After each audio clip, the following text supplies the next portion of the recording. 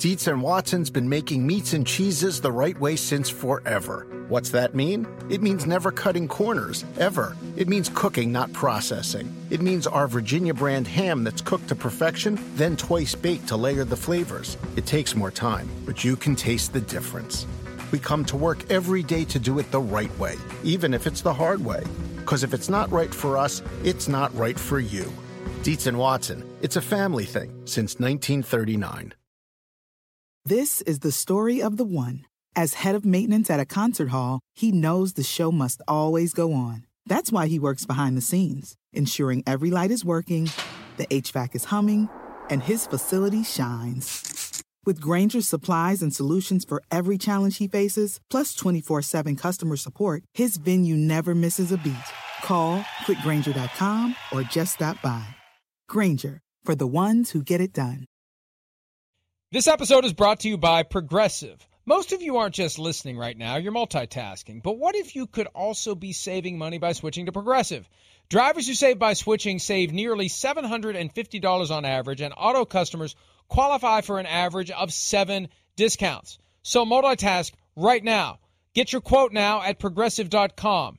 Progressive Casualty Insurance Company and affiliates. National average 12-month savings of $744 by new customers surveyed who saved with Progressive between June 2022 and May 2023. Potential savings will vary. Discounts not available in all states and situations. So this is 3rd and 6. Mahomes throws the cross, is intercepted on the deflection. Brian Branch, the rookie, ties the game with his first NFL touchdown.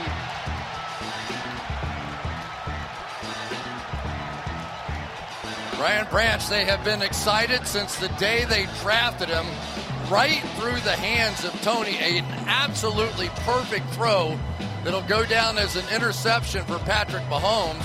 Out of Alabama, who's worked his way into the nickel spot. Ball finds him, finishes it off. The Branch score evens the game.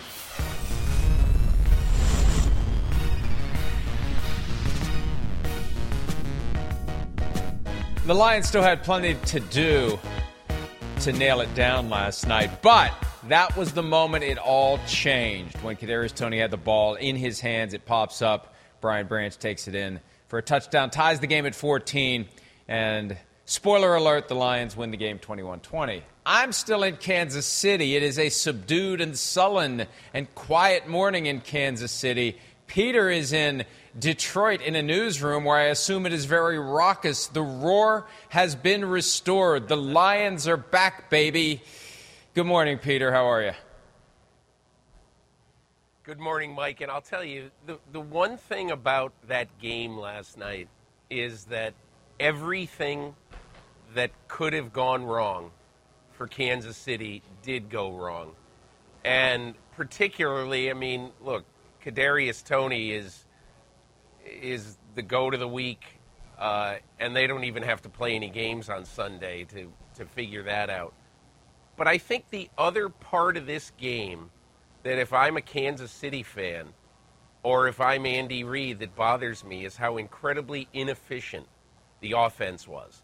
If you told me at the start of the game that Sky Moore and Kadarius Toney would combine for 1 receiving yard, and that would happen on a night when the right tackle, Jawaan Taylor, got away with, 40, 20, 30, however many false starts because he was getting off the ball early on virtually every snap. And it just, this was not an Andy Reid team last night. Really amazing, and plenty of adversity for the Chiefs of late, and you feel like that weighed them down to a certain extent. But also, before we focus on the Chiefs, I'll just say this. You know, we lock in our picks well before we go to the stadium for the opening night game. And I can't say we locked in our picks before I got the sense, being around here at the hotel, there's a lot of Lions fans in town. And even though there's a disconnect between the team and the fans, I know going to the Super Bowl, it was 48 in New York, and everybody thought the Broncos were going to win, And a few days beforehand, it's like, man, there's a lot of Seahawks fans here. It's just a lot more than I thought. And of all the cities I've been in for the Week 1 game, this was the most the opposing team's fans have infiltrated ahead of time. And it was, and then we get to the stadium, and it's Honolulu blue up the wazoo, all around at the front. They're loud. They're chanting, "Let's go Lions," before the game. And they never stopped. And when the Lions came out, it was too late for me to go back. My hand was off the checker.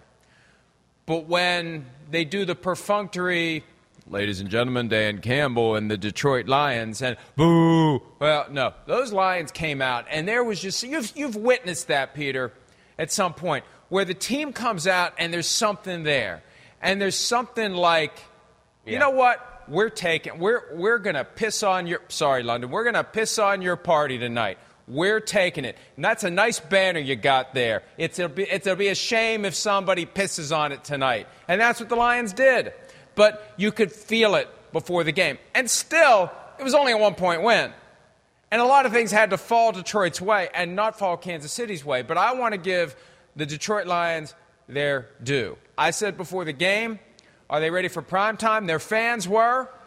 But this is a hell of a primetime draw to get Mahomes and the Chiefs on a night that they're unfurling a banner. I got to give them credit. This is a tough spot, difficult circumstance. They came in and they took it. The Chiefs let them hang around and they took it. And if that's how the Lions are going to play this year, the Lions are going to go places in 2023. Mike, I'll take you back about 6 weeks now. The day I was in training camp in Allen Park, Michigan, at the Lions facility, it was raining. It was a steady rain, not a pouring rain, but a steady rain. And I got to the facility for a morning practice at about, I'd say 7:15, 7:30. It was an 8:15 practice. And I could not believe my eyes. Because there were probably, 500, 700, 800 people in line, not many with umbrellas, waiting in line to get into this practice, just getting rained on. And as someone who goes to a lot of training camps, and again, look, I haven't gone to Detroit every year, but I had never seen anything like this. And the enthusiasm at that practice, the understanding. Some guy yelled out to rookie tight end Sam Laporta in maybe his 5th practice as a professional, "Hey, Sam, we need you this year." And so there was so much of a different feel that I got in Lions training camp, and it kind of portended what you saw in that stadium last night. I think the one other thing I would say just about sort of the atmosphere and all that. Look, Mike, I watched the game on TV, so I didn't know. But it seemed to be a little bit, the fans on their heels a little bit in Kansas City, especially in the second half when everything started to go wrong. And look, I never think that what happens the first game of the season is going to be tremendously influential if you lose the game. But if you win the game, I think it can be a great harbinger of things to come for that team. And that's why, if I'm the Lions, I'm thrilled. I'm euphoric. You aim for this game the entire offseason. The NFL, I can tell you, because I do a lot of reporting on the schedule, there were a lot of people in the NFL, in and around the NFL, who didn't want this as the first game because they were afraid of it being 28-7 at halftime and people turning off their TVs.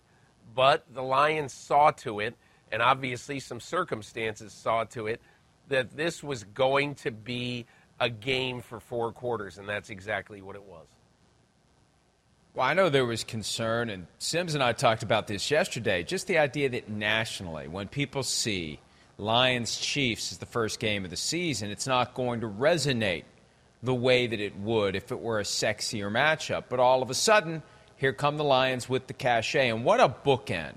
And look, I said it, and I'll admit it. I've been following football for 50 years. The Lions have not been great for 60 years. Since Bobby Lane, there have been little bits and spurts and the Barry Sanders years, but they last won a playoff game in January of 1992, for crying out loud. It's been more than 30 years for the Lions. So I just need to see it. Tony Dungy said similar things this week. He grew up a Lions fan. I just need to see it. He was there through all the times where, hey, this is the year. Hey, this is the year. Hey, this is the year. And it's never the year. But, yeah, this is a great way to kickstart it. You're right. From the Chiefs' perspective, no reason to panic. Long way to go. Chris Jones will be back at some point, week 8 at the latest. Travis Kelce presumably will be back sooner than later, although I don't know. There's just kind of a weird vibe. There was some discussion from Melissa Stark during the game last night about Travis Kelce being in a pool yesterday and not being able to get any weight on the knee. And I'm taking a wait-and-see approach to how this plays out. I was led to believe there's just some mild discomfort. It sounds like it was something other than mild discomfort yesterday morning, but we'll have time to talk about that. The bottom line is the Chiefs will figure this out. For the Chiefs to have lost last night, as you said, a lot of stuff went sideways. A lot of weird things happened. They still have Patrick Mahomes, and they'll figure it out around him over the course of the season. If you're going to have guys that can't hold on to footballs, they're not going to be playing. And I'm stunned that Kadarius Toney continued to be in that game after that many drops. I felt like Patrick Mahomes was getting exasperated with 19 on the field. But for as much as I believe, as you do, that the Chiefs will get this figured out, the Lions already have it figured out. What a kick in the pants for them to start the season. They go home now, huge Week 2 game, Seahawks. Then they get the Falcons, back-to-back games at Ford Field, which is sold out for the first time in forever. And we'll see what they can do. But I can imagine Dan Campbell's already telling them, forget about what happened on Thursday night. If you don't stay focused, if you don't stay hungry, if you don't stay ready to win, people are going to forget all about what happened. That's just going to be a blip on the radar screen. And the Lions in position to really prove that they belonged in that game last night. So we saw them end last season, knocking out Aaron Rodgers from the postseason and ending his time with the Packers. And now we see him, for the first time ever, delivering an opening day loss to Patrick Mahomes. You know, Mike, I'm glad you brought that up. 2 points. Number one, I think I liked what Dan Campbell said after the game last night. I don't know that anybody even paid attention to it. But he said, I'm going to go home and enjoy this for 2 or 3 days, and then we're going to get on with it. I think too many coaches, honestly, say things after a game like that. Hey, you know, when we land back in Detroit, it's on to Seattle or, you know, whatever. And good for them. They've got the weekend off now, and I'm sure that the coaches won't be off totally. But in essence, the Detroit Lions should enjoy this. They should soak this in for 2 or 3 days because they've got the weekend off. Enjoy it. That doesn't take anything away from your preparation for the next game or the next game or the next one. So that's one thing. And I think the second thing that I would say, Mike, about where Detroit is right now as a team, I thought there was a great stat last night, and I forget who said it. There's a great stat that, in essence, since Brad Holmes became the general manager, 20 of his 23 draft picks are on this team right now. And that tells me that not only did the Detroit Lions hire the right head coach in Dan Campbell to rebuild this thing, but they also hired the right general manager. And, you know, he always had faith in 2 things. Number one, he had faith in Jared Goff to turn it around, and he had faith in his own ability after having been with the Rams for a long time and seen the Rams do so many good things in the late rounds of drafts that we, you know, obviously we got to hit on the high picks, but we need to hit on the lower picks as well. And so I don't want this show to go by, this day to go by, without there being some appreciation for the team that has been built by Brad Holmes.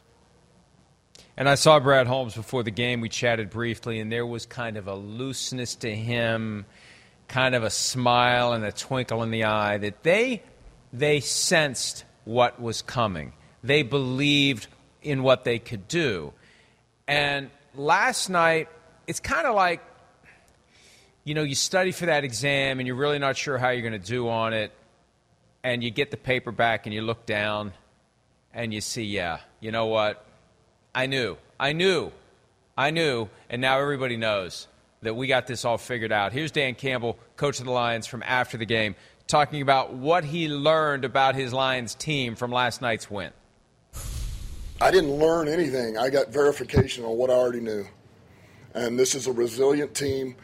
It already was a resilient team, and we added pieces to that resilient team. So we're built to handle some stuff, and we did that today against a very good opponent. That's the key. You take the punches, you hang around. You know it's going to be a long fight. There will be ups and downs and highs and lows. It's how you deal with the lows and how you get the most out of the highs. When opportunity knocks, when the ball squirts into the air, Brian Banks snatches it and takes it in, and that's the moment where it felt, okay, it's 14-7, and it feels like, and I said this in the first half when it was 7-7. The thing about the Chiefs is they can score 28 points in one quarter, and it's just boom, and it happens, and it's over, and it's done. It's close, and then it's done.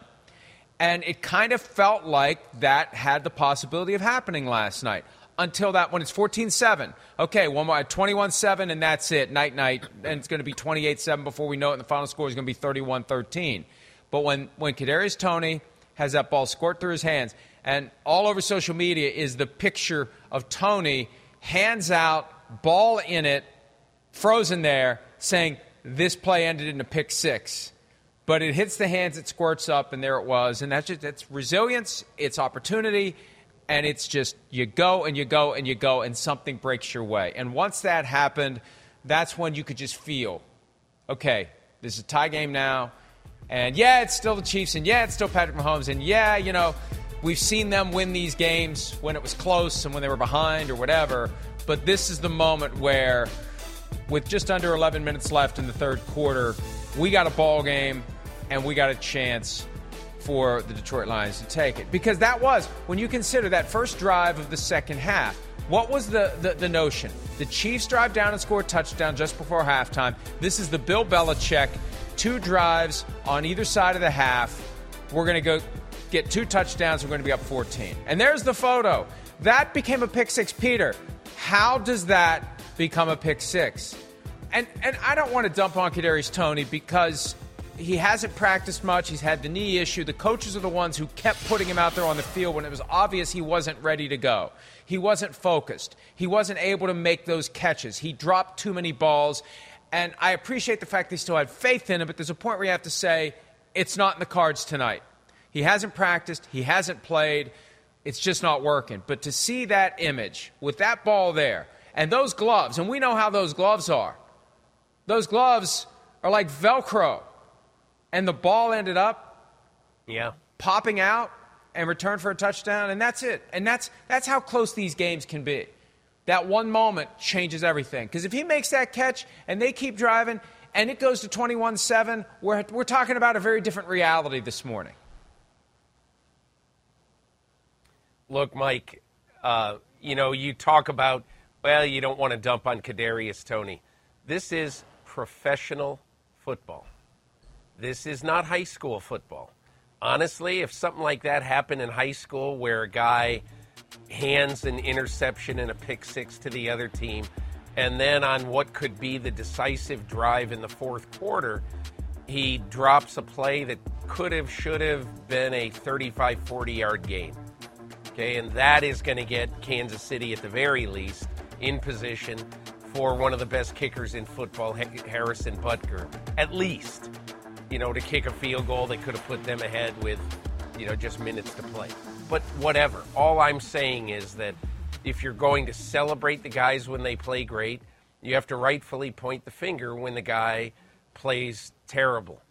And last night, Kadarius Toney did everything humanly possible to hand the game to the Detroit Lions. That's a fact of life. He's going to have to live with it. Andy Reid, Brett Veach, they're going to have to decide, even when we get Travis Kelce back, okay, with the no-show last night, with Travis Kelce and Sky Moore, two guys who are supposed to be huge.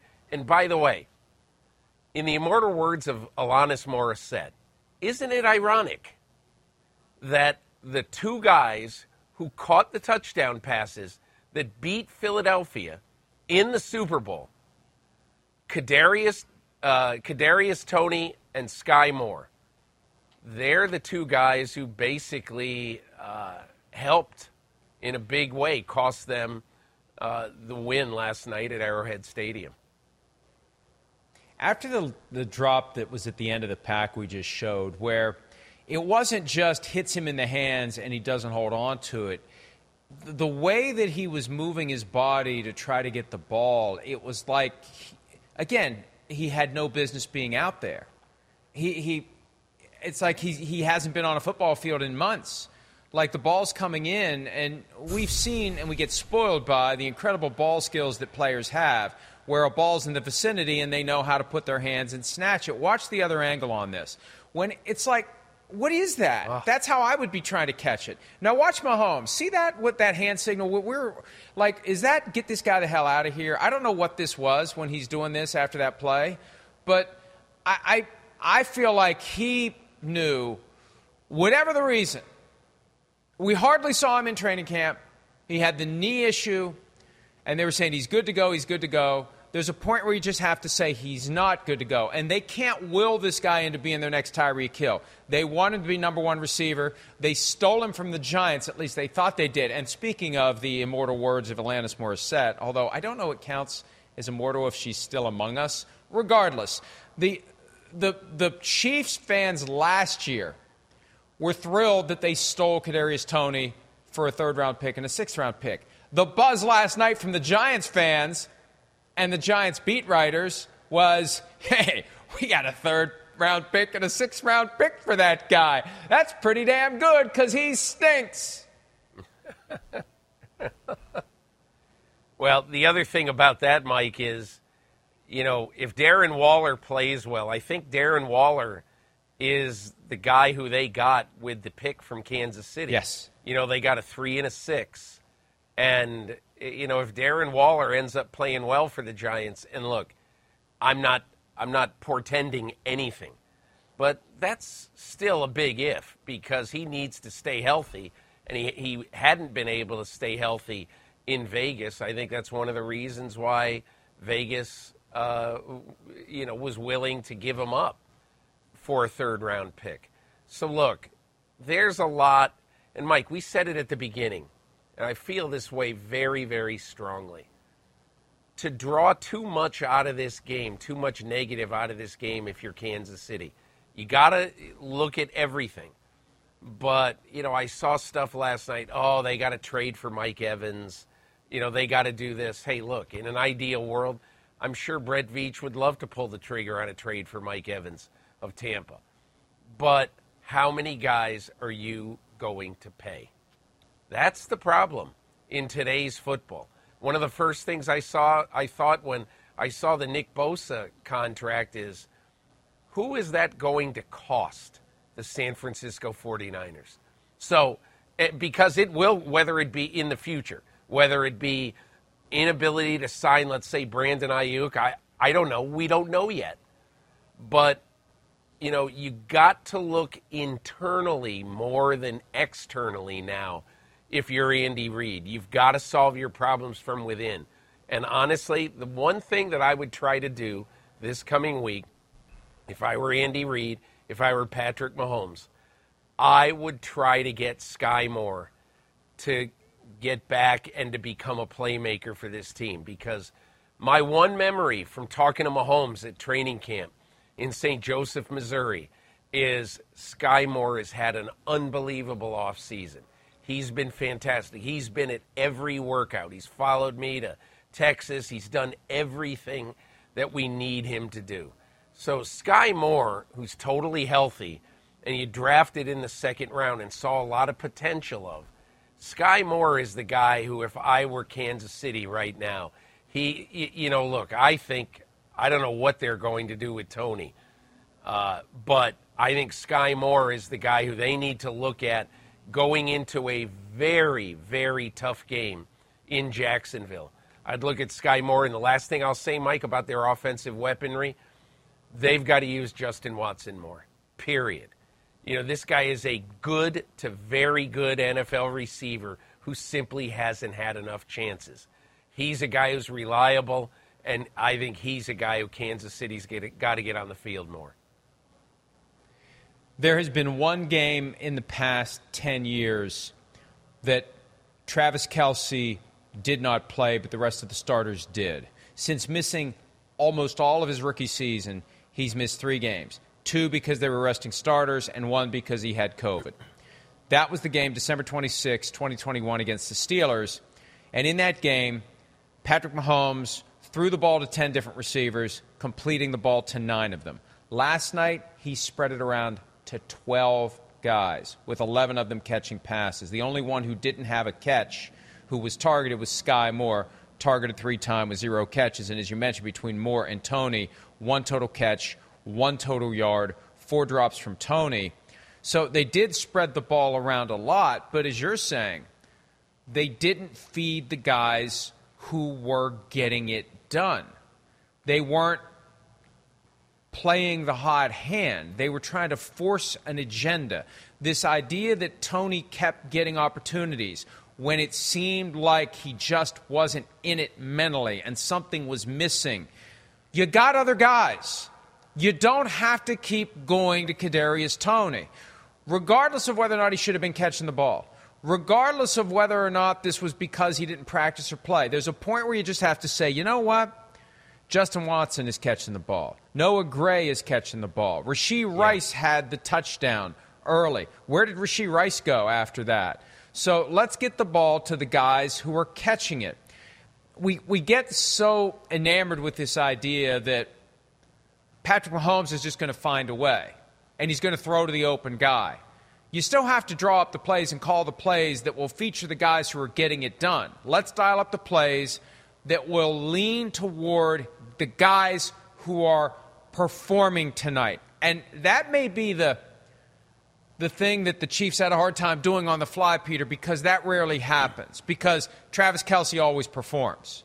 And in the past, when they had Tyreek Hill, for as much as a pain in the butt as he became for them, he always performed. And this idea that we got guys out there that just can't perform, that's kind of foreign territory for these Chiefs with Patrick Mahomes. But that's something they got to be ready to do moving forward. When you have that many guys, especially if you're not going to have Kelce, if you got 12 different guys you're going to target, potentially, you got to figure out which guys are delivering, and those are the guys that need to get the football. Yeah, I would agree with you, Mike, but I just think last night in this game, and I understand you saying maybe they did go to Kadarius Toney 1 too many times, but if you're Patrick Mahomes and Kadarius Toney is on the field and is as wide open as he was, can we show that play again? In the fourth quarter, at the start of that key drive at the Kansas City 45, when Kadarius Toney basically doesn't have anybody close to him, and he tries to catch the ball awkwardly. Look at how open he was. And if you're Patrick Mahomes, you ask this question. Just look at how open he was. To not throw to him would have been the height of irresponsibility. And look, could Mahomes have led him a little bit better?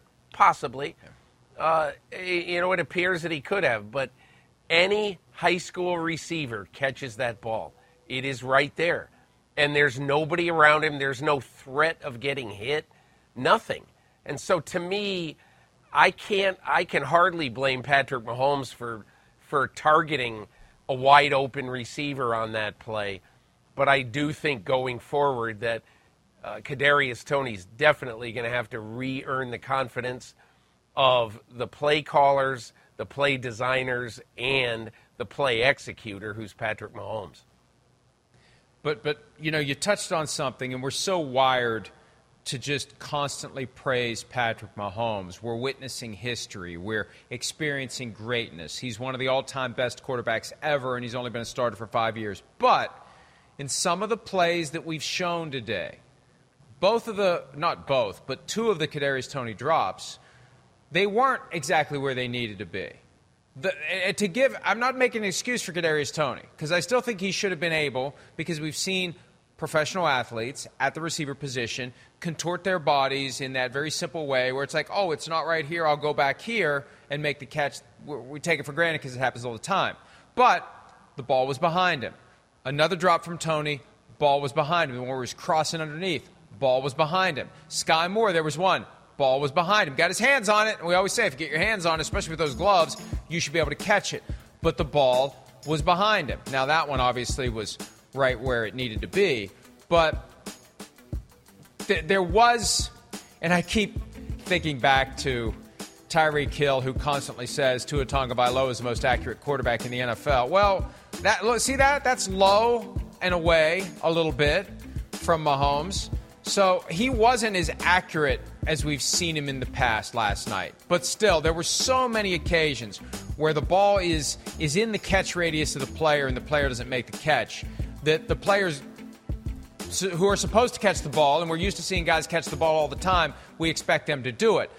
But they weren't all perfectly, like the one that Toney popped up into the air for Brian Banks, they weren't all exactly where they ideally could have been. And a little of it then, not much, but a little of it is on the ball not being exactly where it needed to be.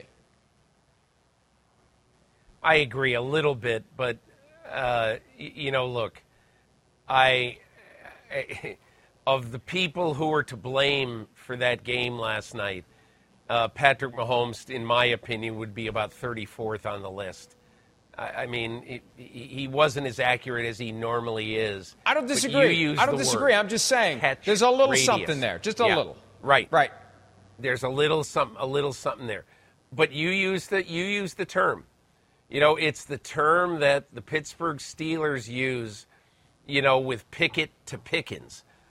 Kenny Pickett told me this, about George Pickens in training camp. He said, I've never seen a player with the catch radius, of this receiver. And if the ball is in your area code, you practice. We see, I did something in the off season in which I talked to Amon-Ra St. Brown, and when he gets on the jugs machine after practice, he catches 202 balls. Why does he do that? Because a kid in high school who was supposed to be the best receiver in his area after practice every game caught 200 balls.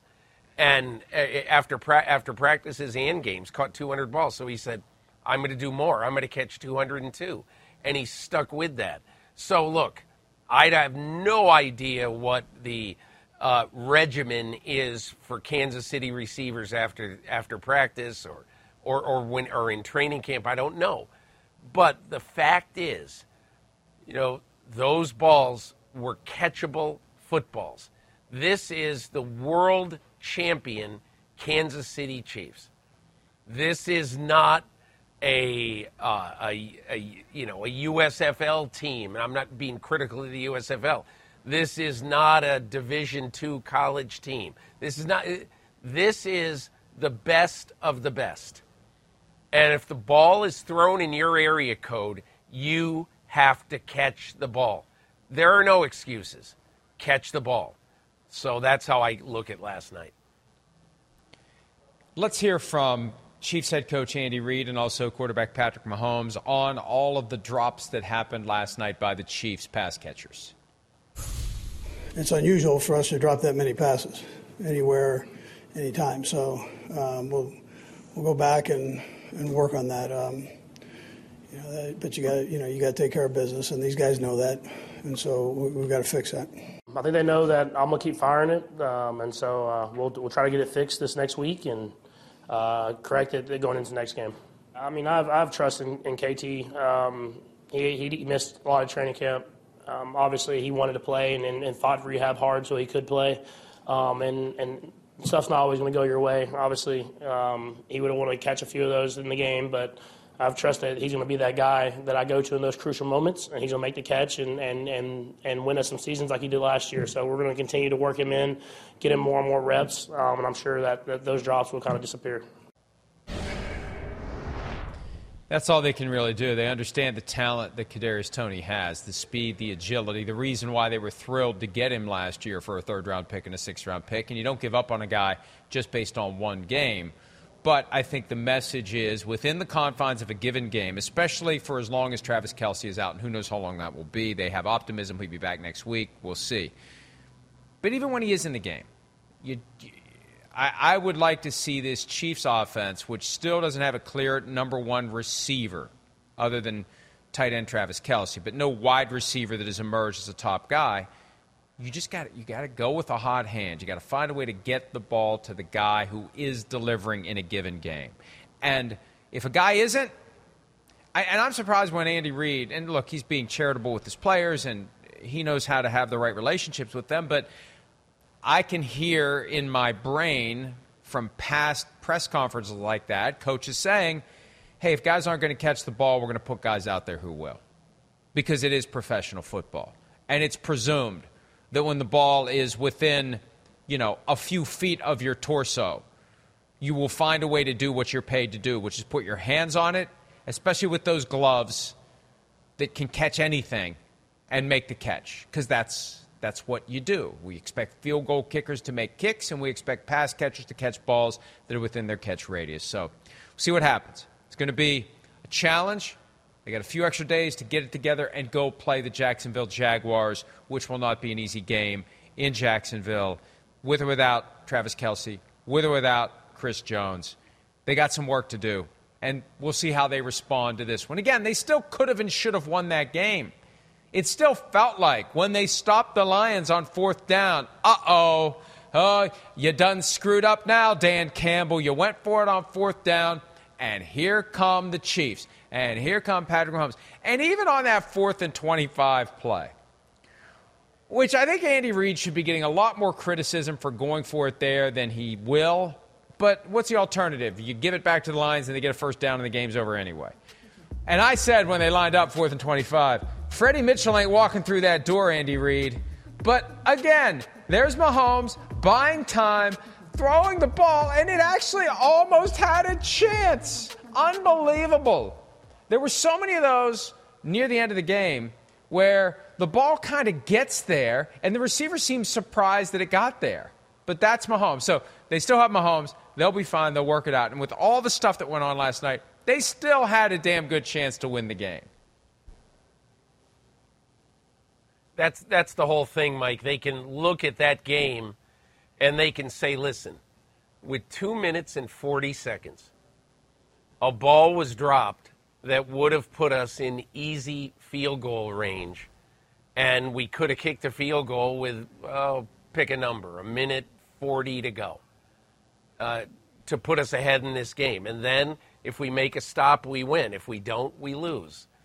But that is why, to me, if I'm Kansas City, if I'm Andy Reid, of course you're despondent because you feel like you handed this game away.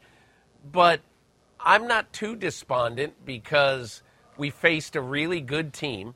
I mean, it's incredible. You can say that right now, but the Detroit Lions are a really good team. They can make stops. Look at what happened in the last 2 games.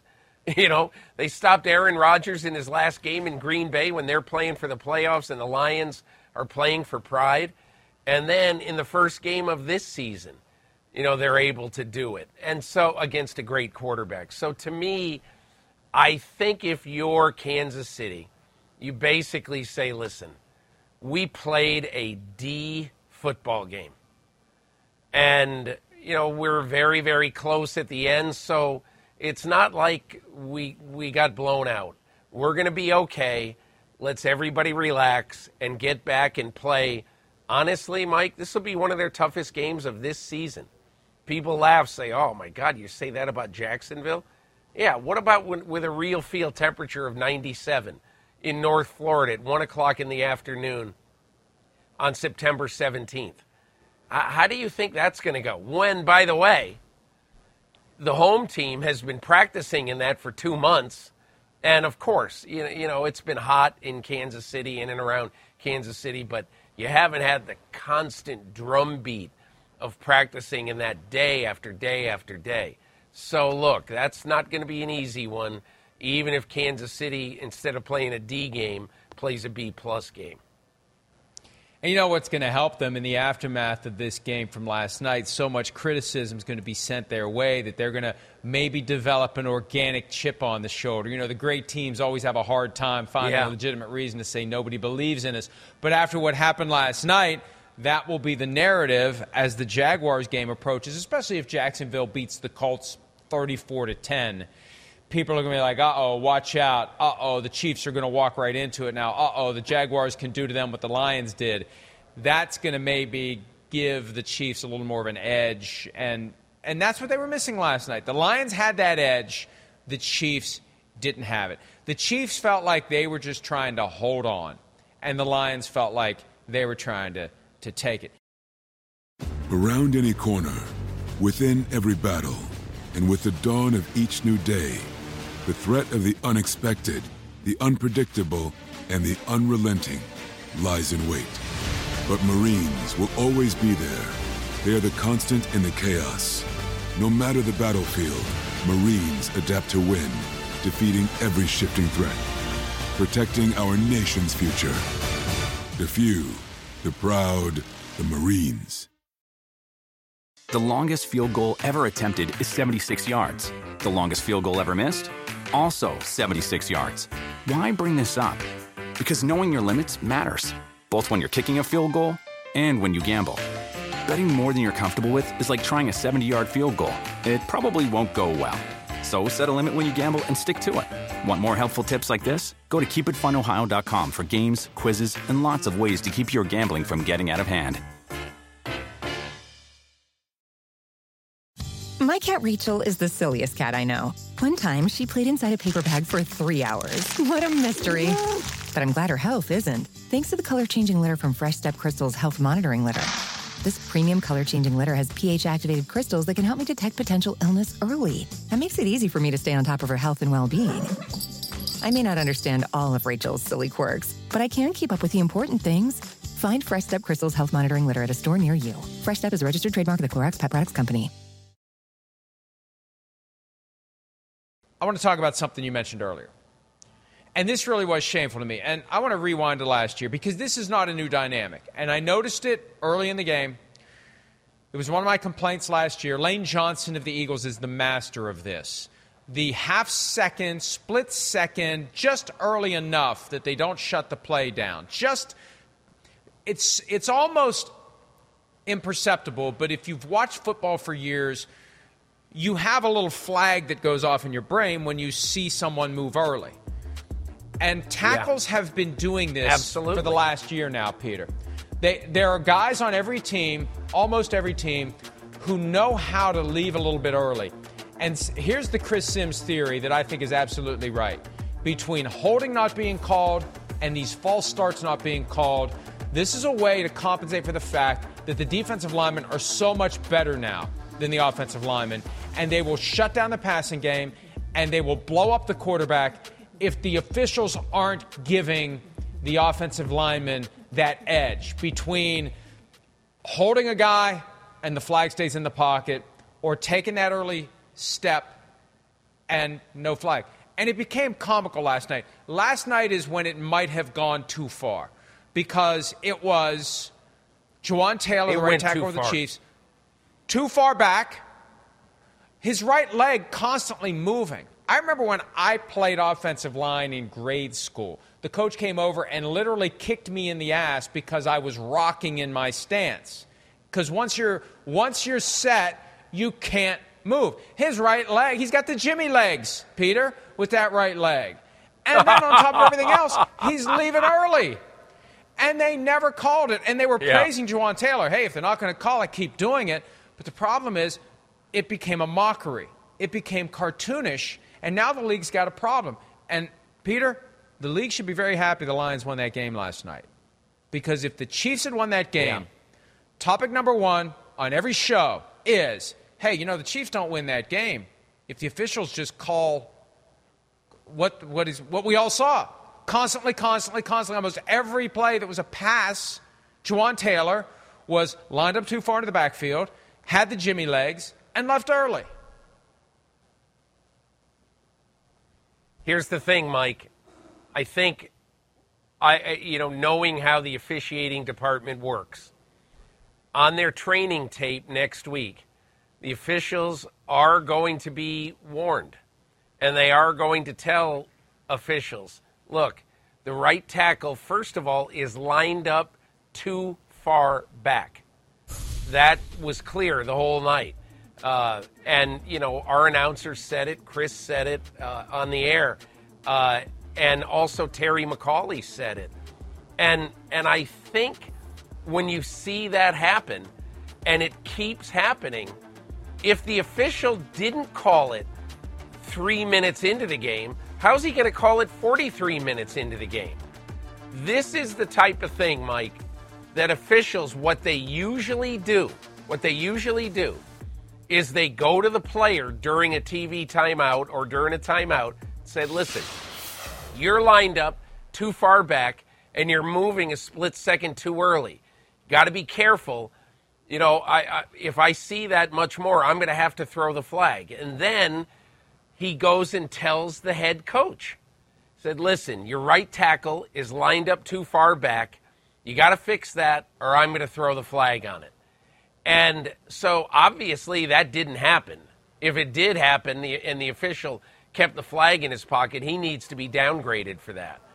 But I do think this coming week, there will be an alert sent out by the officiating department, and it'll be sent to all officials.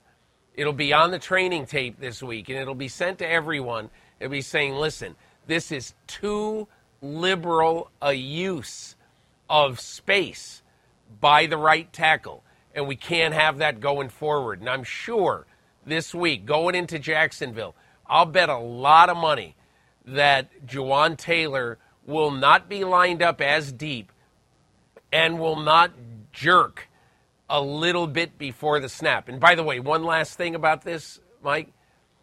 If you're Jawaan Taylor, your first few rushes by Hutchinson, by Aiden Hutchinson, you're going to say, listen, this is going to give me a real chance to stop Hutchinson, because otherwise this guy is a bruiser. And I thought Hutchinson did a lot to make that happen, to force that to happen last night. I agree with you that is the typical way that the NFL officiating department will react to the failure of the officials to do something that the league would like them to do. And you send out the memo, and the video goes out, and all the officials know. And this would be one of the benefits, frankly, of having full-time officials, because what would happen is Tuesday they'd all convene in Dallas or Kansas City, whatever the central location is, and they'd sit in a room all day long, and they'd hear it directly, and they'd talk about it. And when you're full-time, you're not going back and handling your law practice or your janitorial supply business or whatever the hell else these folks do other than officiate games. But, Peter, here's my question. Does the league truly want to eradicate this? Because this is a way to keep Aiden Hutchinson from pummeling Patrick Mahomes on a regular basis. Mission accomplished. We got to help Jawaan Taylor.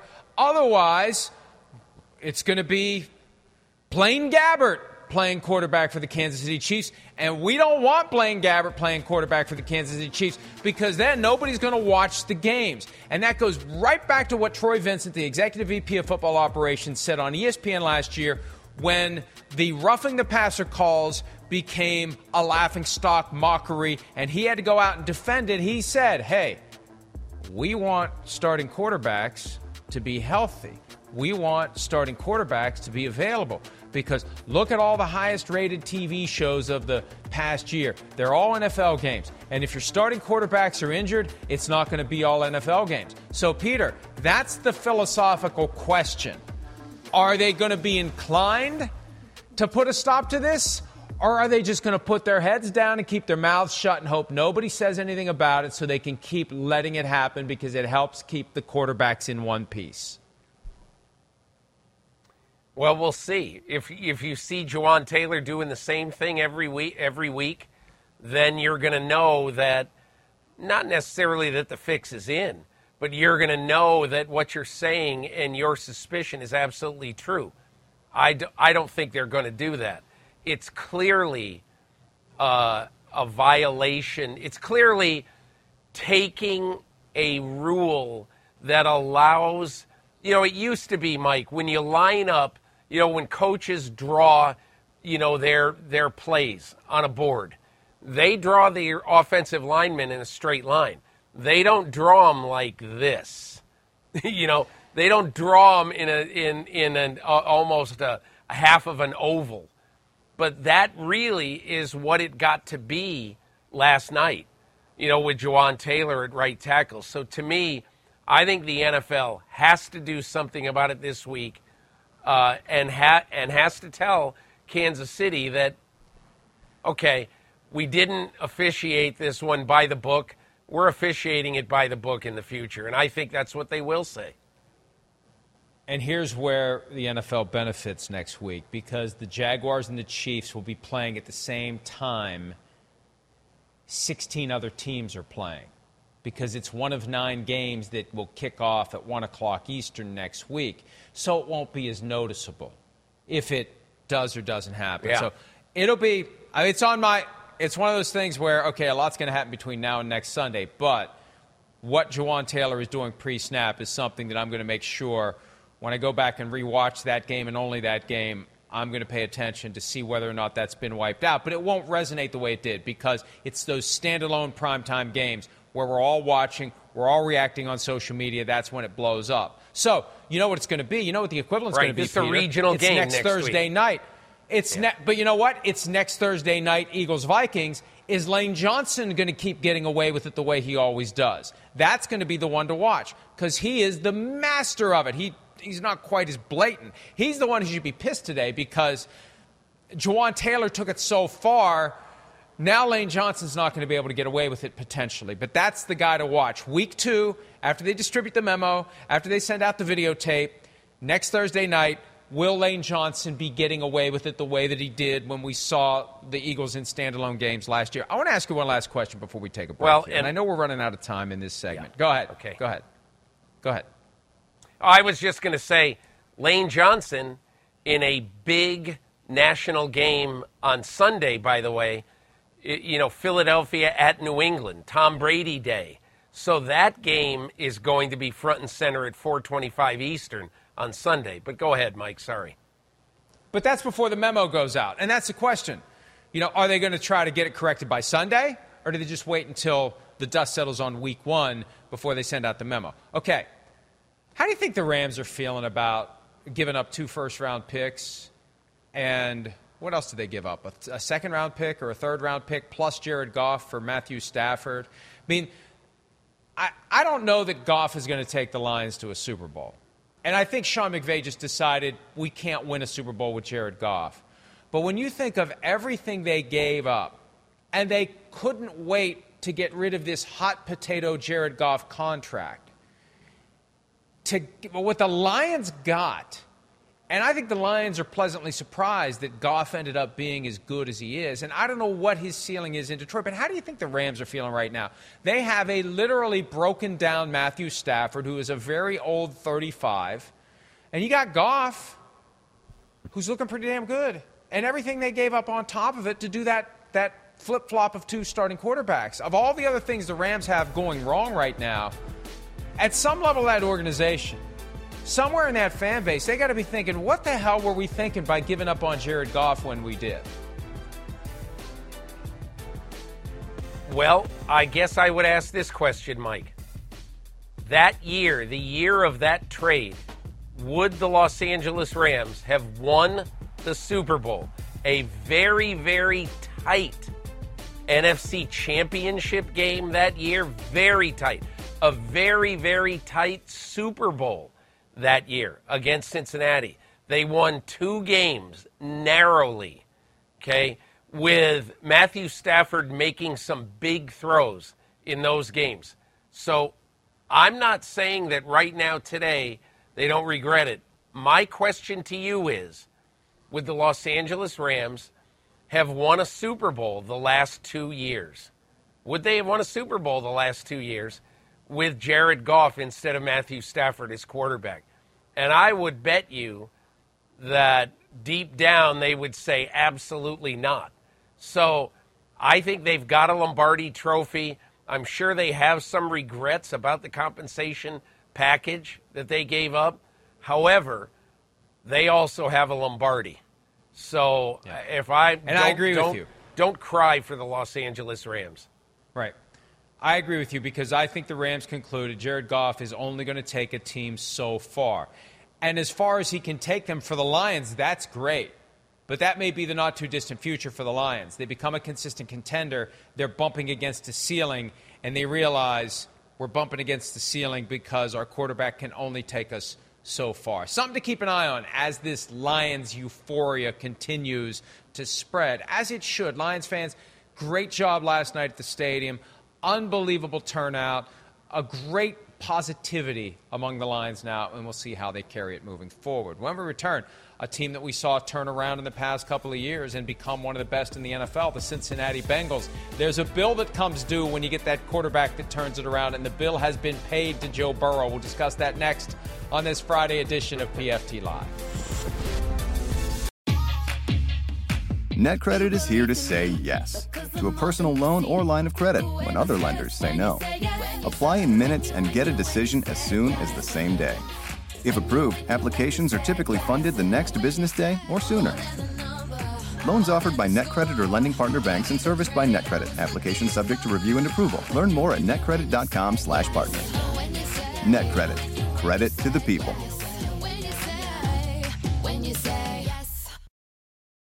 The longest field goal ever attempted is 76 yards. The longest field goal ever missed? Also 76 yards. Why bring this up?